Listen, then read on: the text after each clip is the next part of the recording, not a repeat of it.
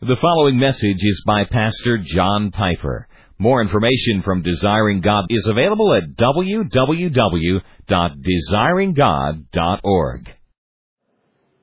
Romans chapter 15, verses 14 to 21.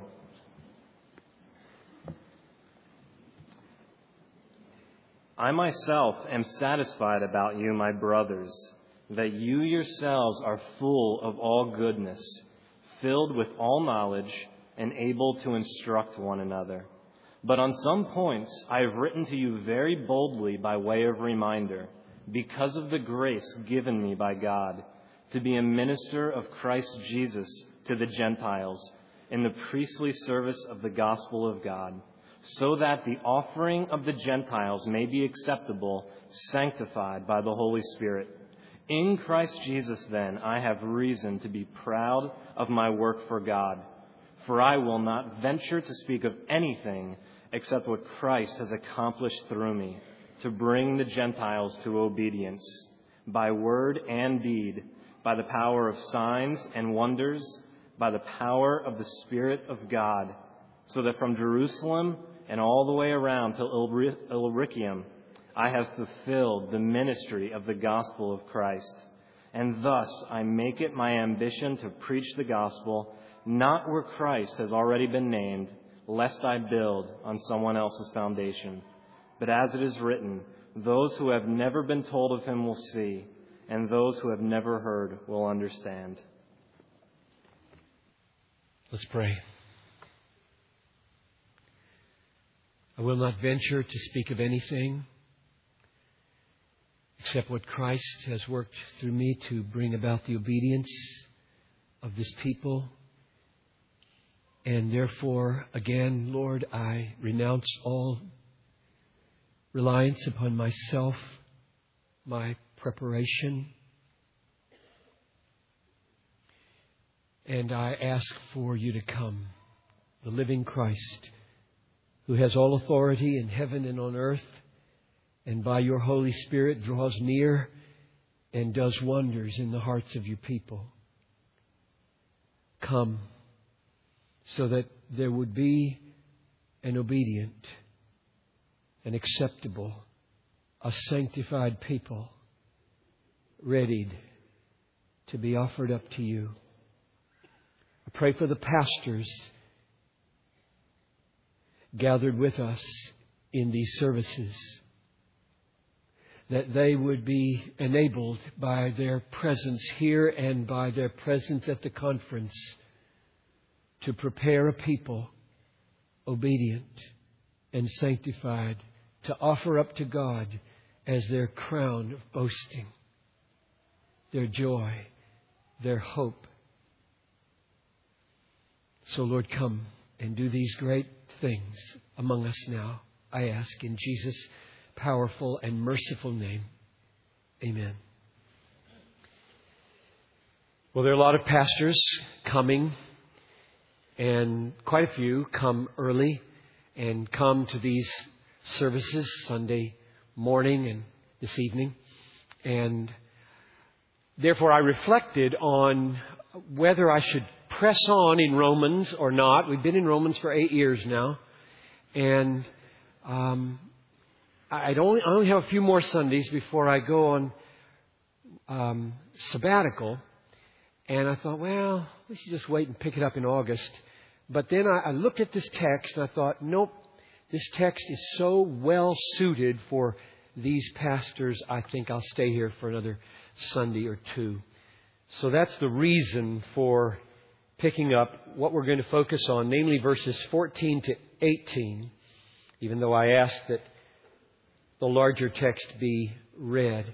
What we see in 14 to 18 of Romans 15 is Paul's ministry goal, and I think it's a good ministry goal for all of us pastors.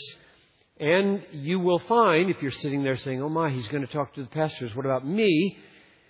This text will have, or this sermon will have a surprise ending. It surprised me. And so it's a lay people ending in a pastor's sermon. And so just hold your breath for about 35 minutes or whatever we have here. and you will be included. And then if you think the rest of it isn't for you, you're wrong. You need to pray hard for your pastors that these things happen. The main statement in this text, I believe, is found in verse 17, stating his goal and ours. So let's look at verse 17.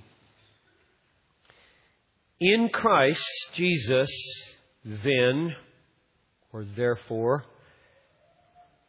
basing that on something that's gone before. In Christ Jesus, then, I have reason to be proud or boast of my work for God. Now, what I mean by calling that the main statement in these verses 14 to 18 is that everything else supports it, and it doesn't support anything. We need to see that, and I'll show it to you this way. First of all, notice that in it is the word therefore, or then. In Christ Jesus, then. Because something is true, then or therefore this follows. And so it's supported by what goes before. And then look at verse 18 following. It begins with the word for. Starting with verse 17. In Jesus Christ, in Christ Jesus, then, I have reason to be proud of my work for God. For I will not venture to speak of anything except what Christ has accomplished through me. So verse 18, starting with that word because or for, is supporting, arguing for, validating what went before in verse 17. So what comes before it is leading to it, and what comes after it is supporting it, and therefore verse 17 is standing there as the apex of the main point of this text. So what is it saying? What's verse 17 saying?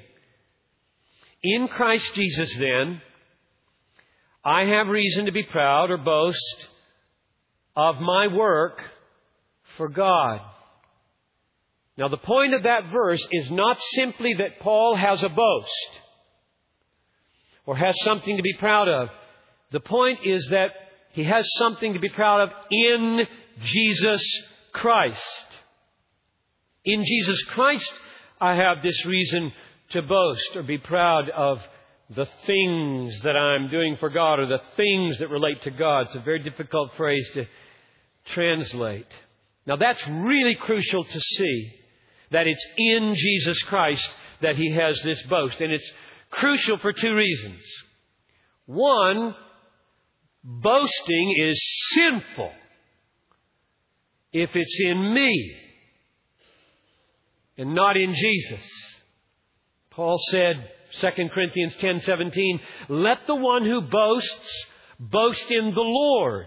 Galatians 6:14, far be it from me that I should boast except in the cross of our Lord Jesus Christ. Romans 3:27, what becomes of boasting? It is excluded. So it's really crucial that whenever he undertakes to say, I'm boasting, we hear some very important Christ-exalting qualifiers like, in Jesus Christ, I have a boast in my work. We need to probe that word. In Jesus Christ, I have reason for boasting, because boasting is so sinful. Pastors,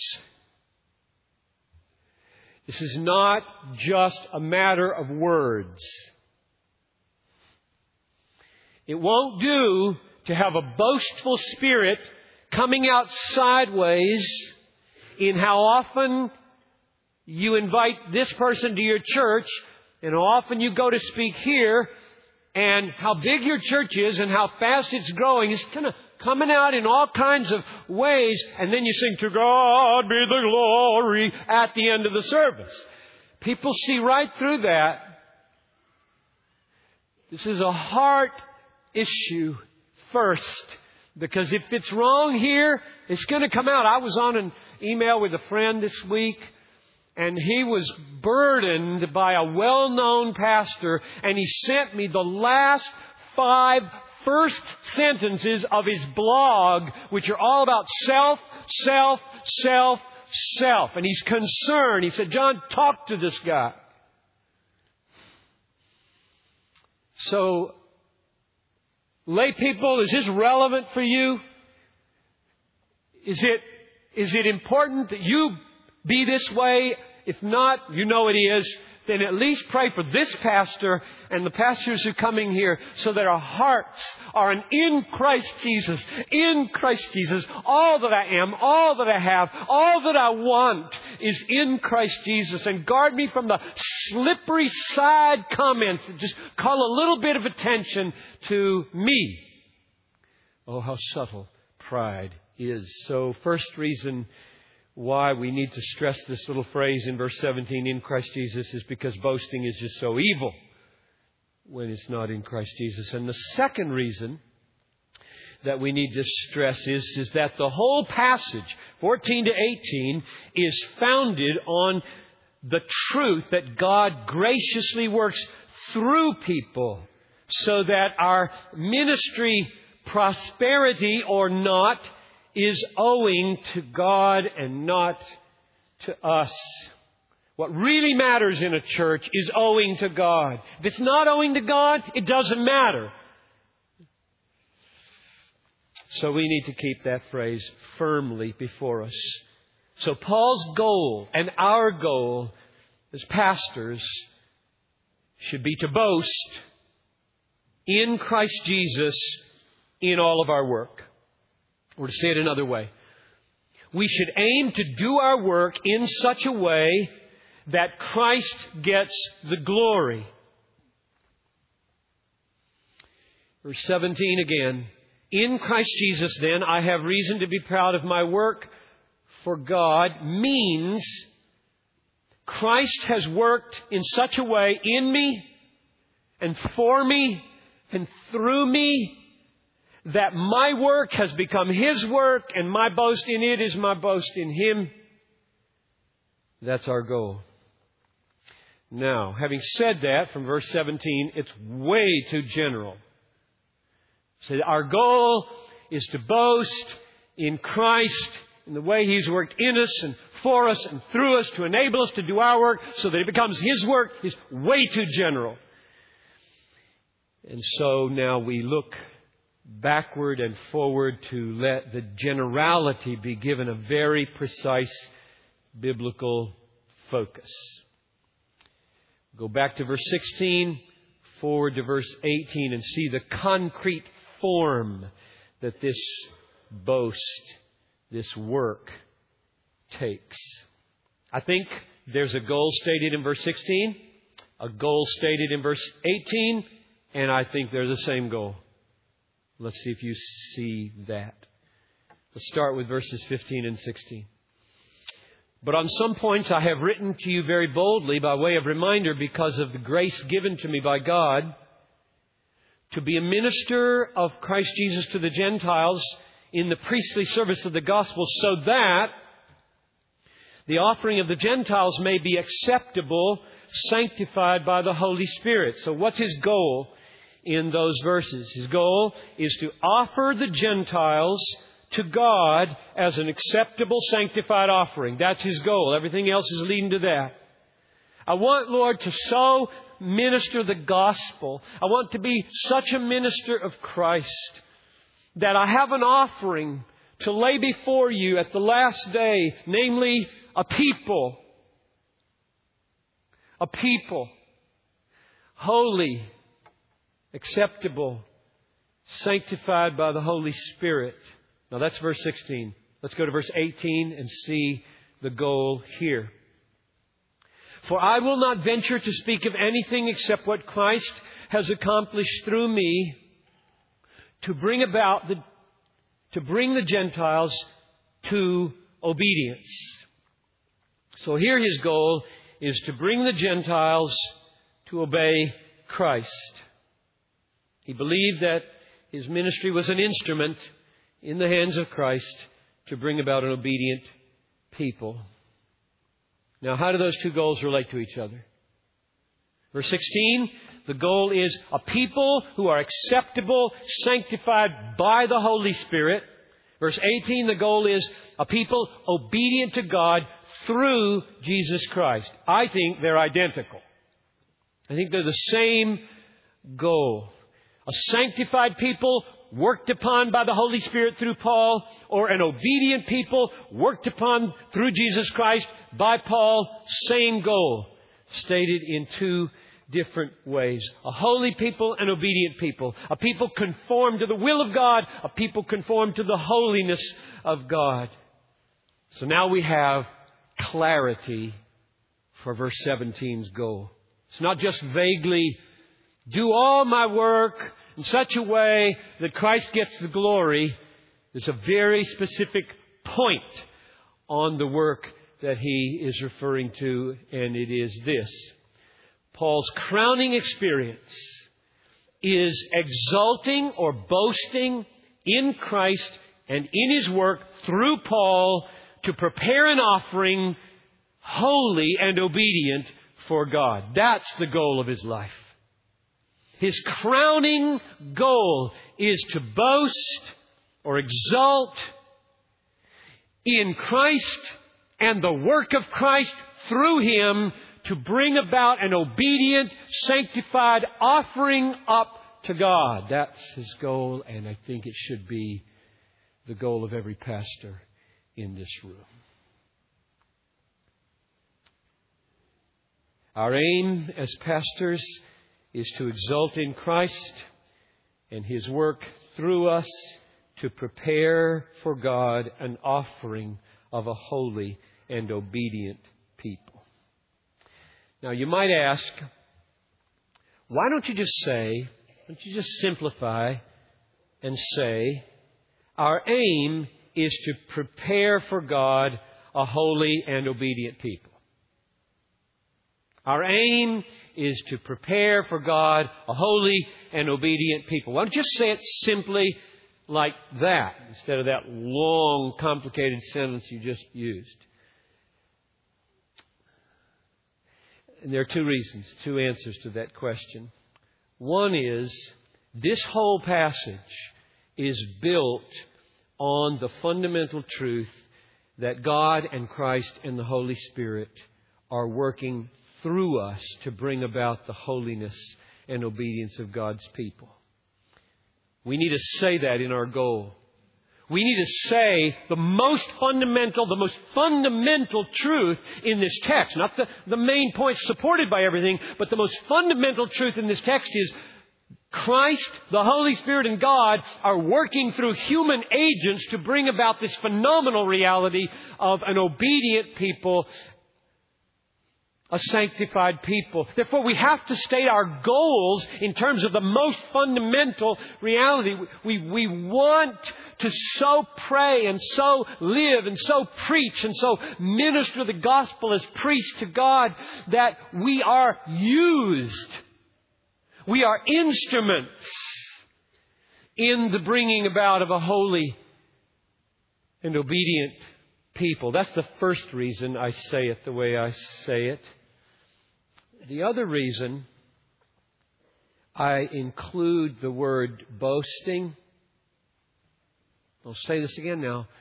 Every pastor should join Paul in the goal of exulting, boasting in what Christ has done and who Christ is, so that through us a people are assembled who are holy and obedient to Christ. And the boasting is part of the goal. Why? Why do I insist on that? I'll tell you why. To watch a people grow in radical obedience to Jesus. To watch them fall out of love with the world and into love with Christ. To watch them and see them seek the kingdom of God first and let goods and kindred go, this mortal life also. To watch them become bold in their witness. To watch a people become compassionate to the poor and respectful toward ethnic diversity. To watch them become devoted, young and old, to sexual purity and become committed to world evangelization and a wartime lifestyle that maximizes resources for the cause of magnifying Christ among the nations. To see all of that happen through our ministry by the power of the Holy Spirit through Jesus Christ is the greatest thing that can happen to a pastor. And shall we then state our goal so as to exclude the emotion that must have? Christ, the Father, the Spirit will not be honored if you say your goal is to assemble an obedient, transformed people and feel nothing. If there's no exultation, if there's no boast, if there's no thrill that God is at work in the church, you go to a conference or get on your face or resign. God is not honored by mere performance of proper goals without proper affections. So verse 17 is not stated in terms of mere facts. When I say it's the main point, I don't mean it says, in Christ Jesus then, my work has been fruitful. That's not what it says. It does not say, in Christ Jesus, my work has been fruitful. It says, I glory, I boast, I exult in Christ Jesus that my work has been fruitful. And this happens again and again and again in this man's life. He lets just enough of himself show. Chapter 1, chapter 15, so that we can get some glimpse into what the heart of a pastor ought to be. What he says is, in Christ Jesus then I have reason to be proud. In Christ Jesus then I have a boast. In Christ Jesus then I exult, I boast in my work, in the glory of God. God will not be honored in our work if we are not thrilled by His glorious work through us. So now let's turn to that foundational truth. I said it was foundational. It's running all through this passage.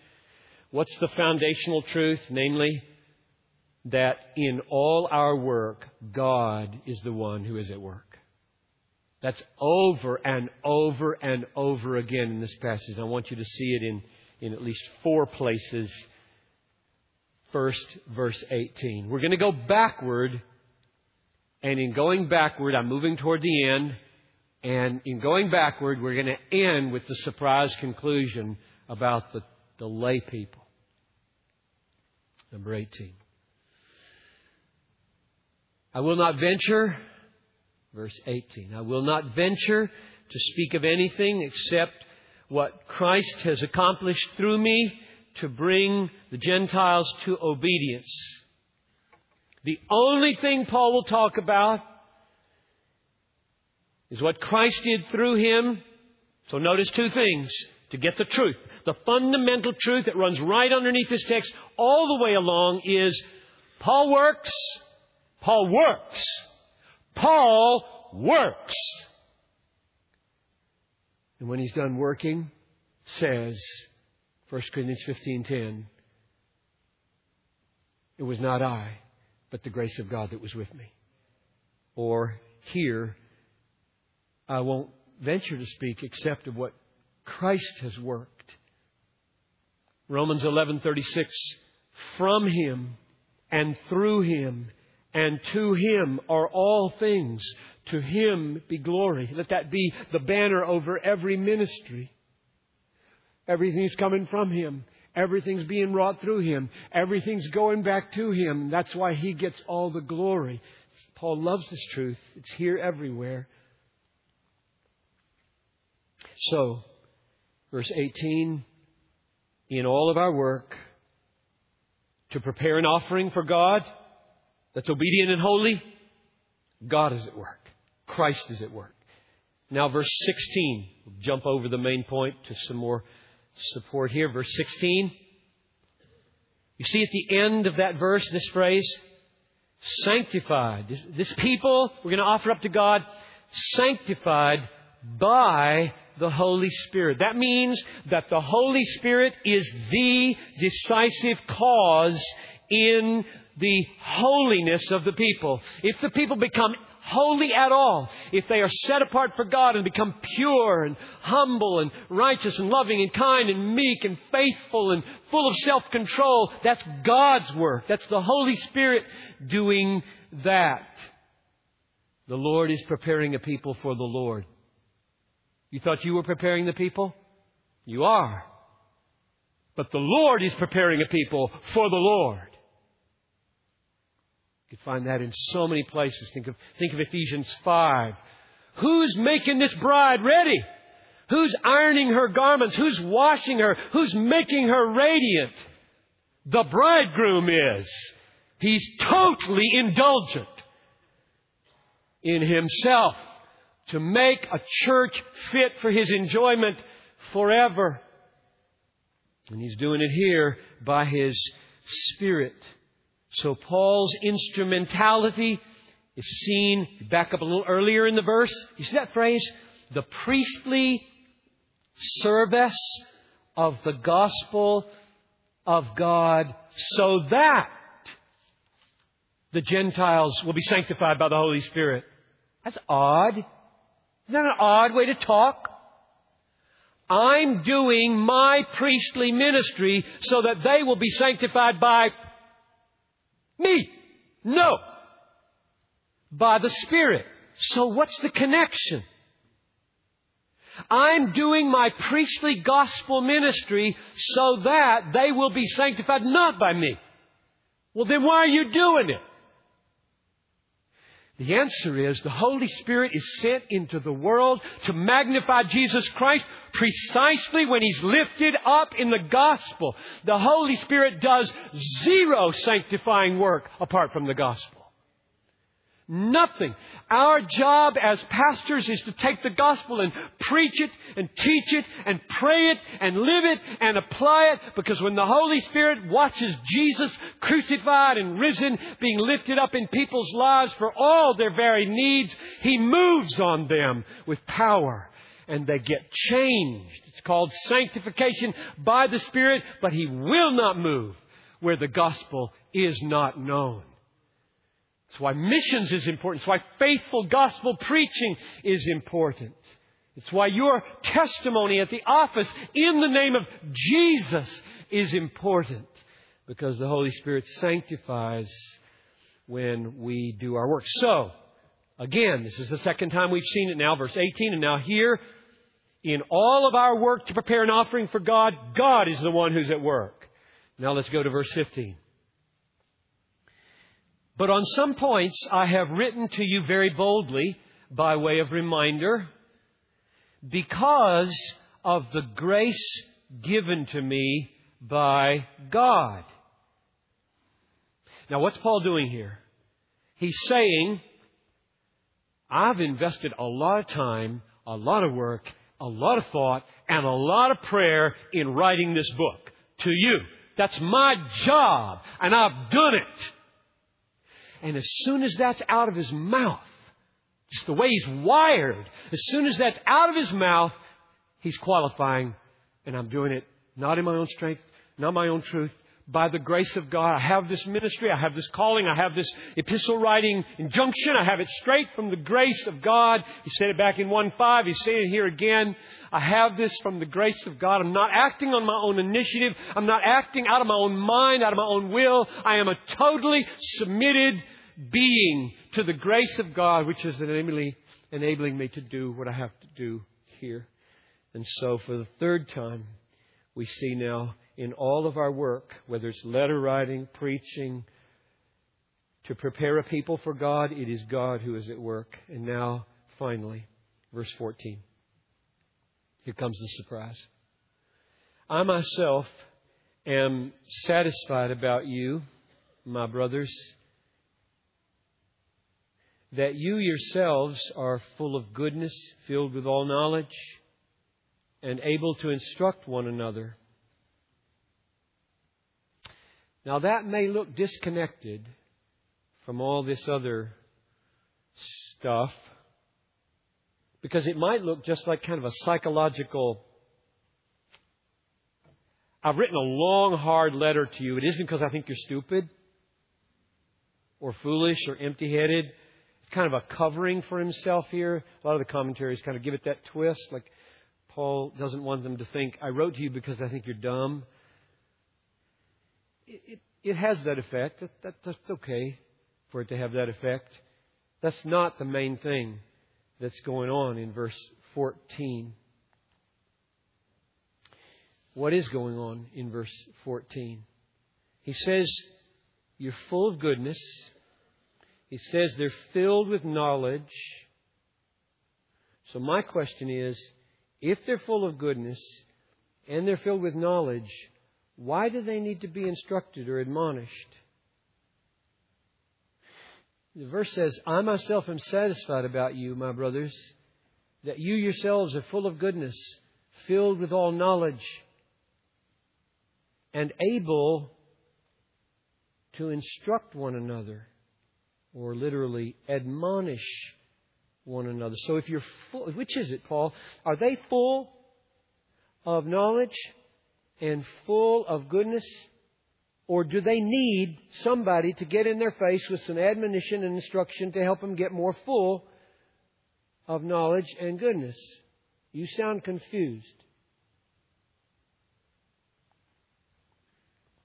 I think Paul would say something like this if we had the nerve to say that to him. I think he would say, since he's a patient man,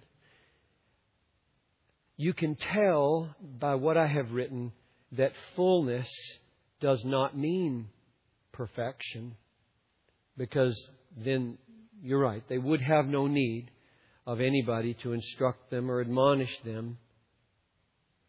What fullness means, Piper, what fullness means is that God has given you abundant goodness and abundant knowledge to the point where you can pour out and overflow with admonitions and exhortations and instructions and warnings and encouragements to each other, so that where one is lacking, the other overflowing will supply, and when another is full and overflowing, can supply with what is lacking. And in all of this, you do it with the fullness that God Himself provides. You can just see the previous verse to see the pointer to that. May the God of hope fill you with all joy and peace in believing, that by the power of the Holy Spirit you may abound in hope. I'm satisfied about you that you're full. Where'd that fullness come from? It came from God. Where's it going to? It's going to people who need ministry through a human being. Now here's the surprise. Was to me as I thought about this and where this sermon was going and decided where it should end.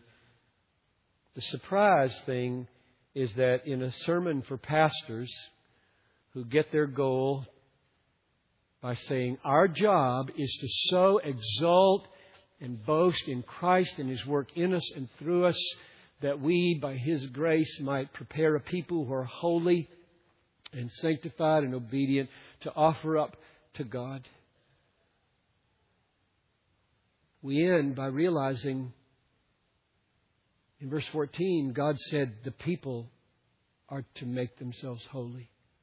The people are to exhort each other. The people are to instruct each other. The people are to admonish each other. Verse 14 has intruded upon our province here. This is no surprise to any biblical pastor.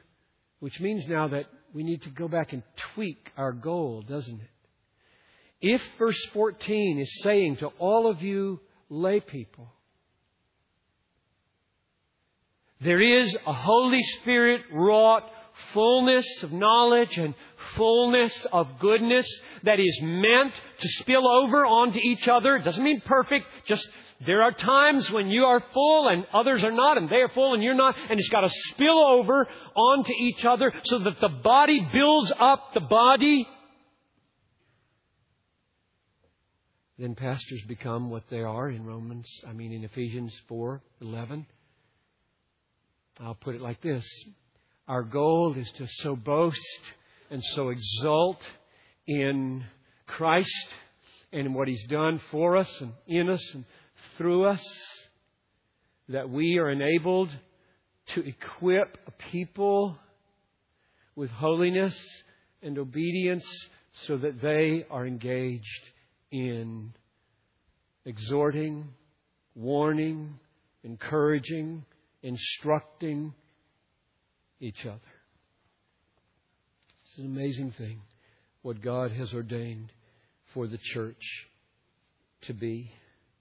We are to help our people prepare each other for an offering. The offering has three agents, you could say. One, and most decisively, God, the Spirit, Christ, the Father, working on them. The second is the pastor, Paul in this case, who in the priestly ministry of the gospel is working to build the people in knowledge and holiness. And the third is that the people equipped begin to work on each other. We love the small group ministry of this church. It is not an add-on ministry. It is an essential ministry. Where does this one another kind of ministry happen is a absolutely crucial question. And underneath all of that goal lies this great truth that we've seen 4 times now. Our work to prepare a people holy and obedient is God's work in and through us.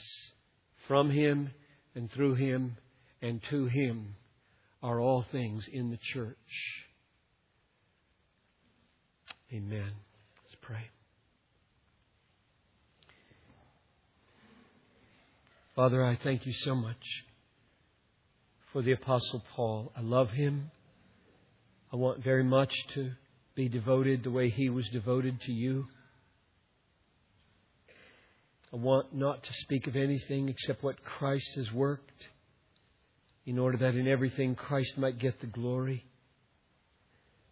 Father, for these brothers that are standing around the room, both in the morning there and here, I thank You, and I ask that You'd make this conference rich for them.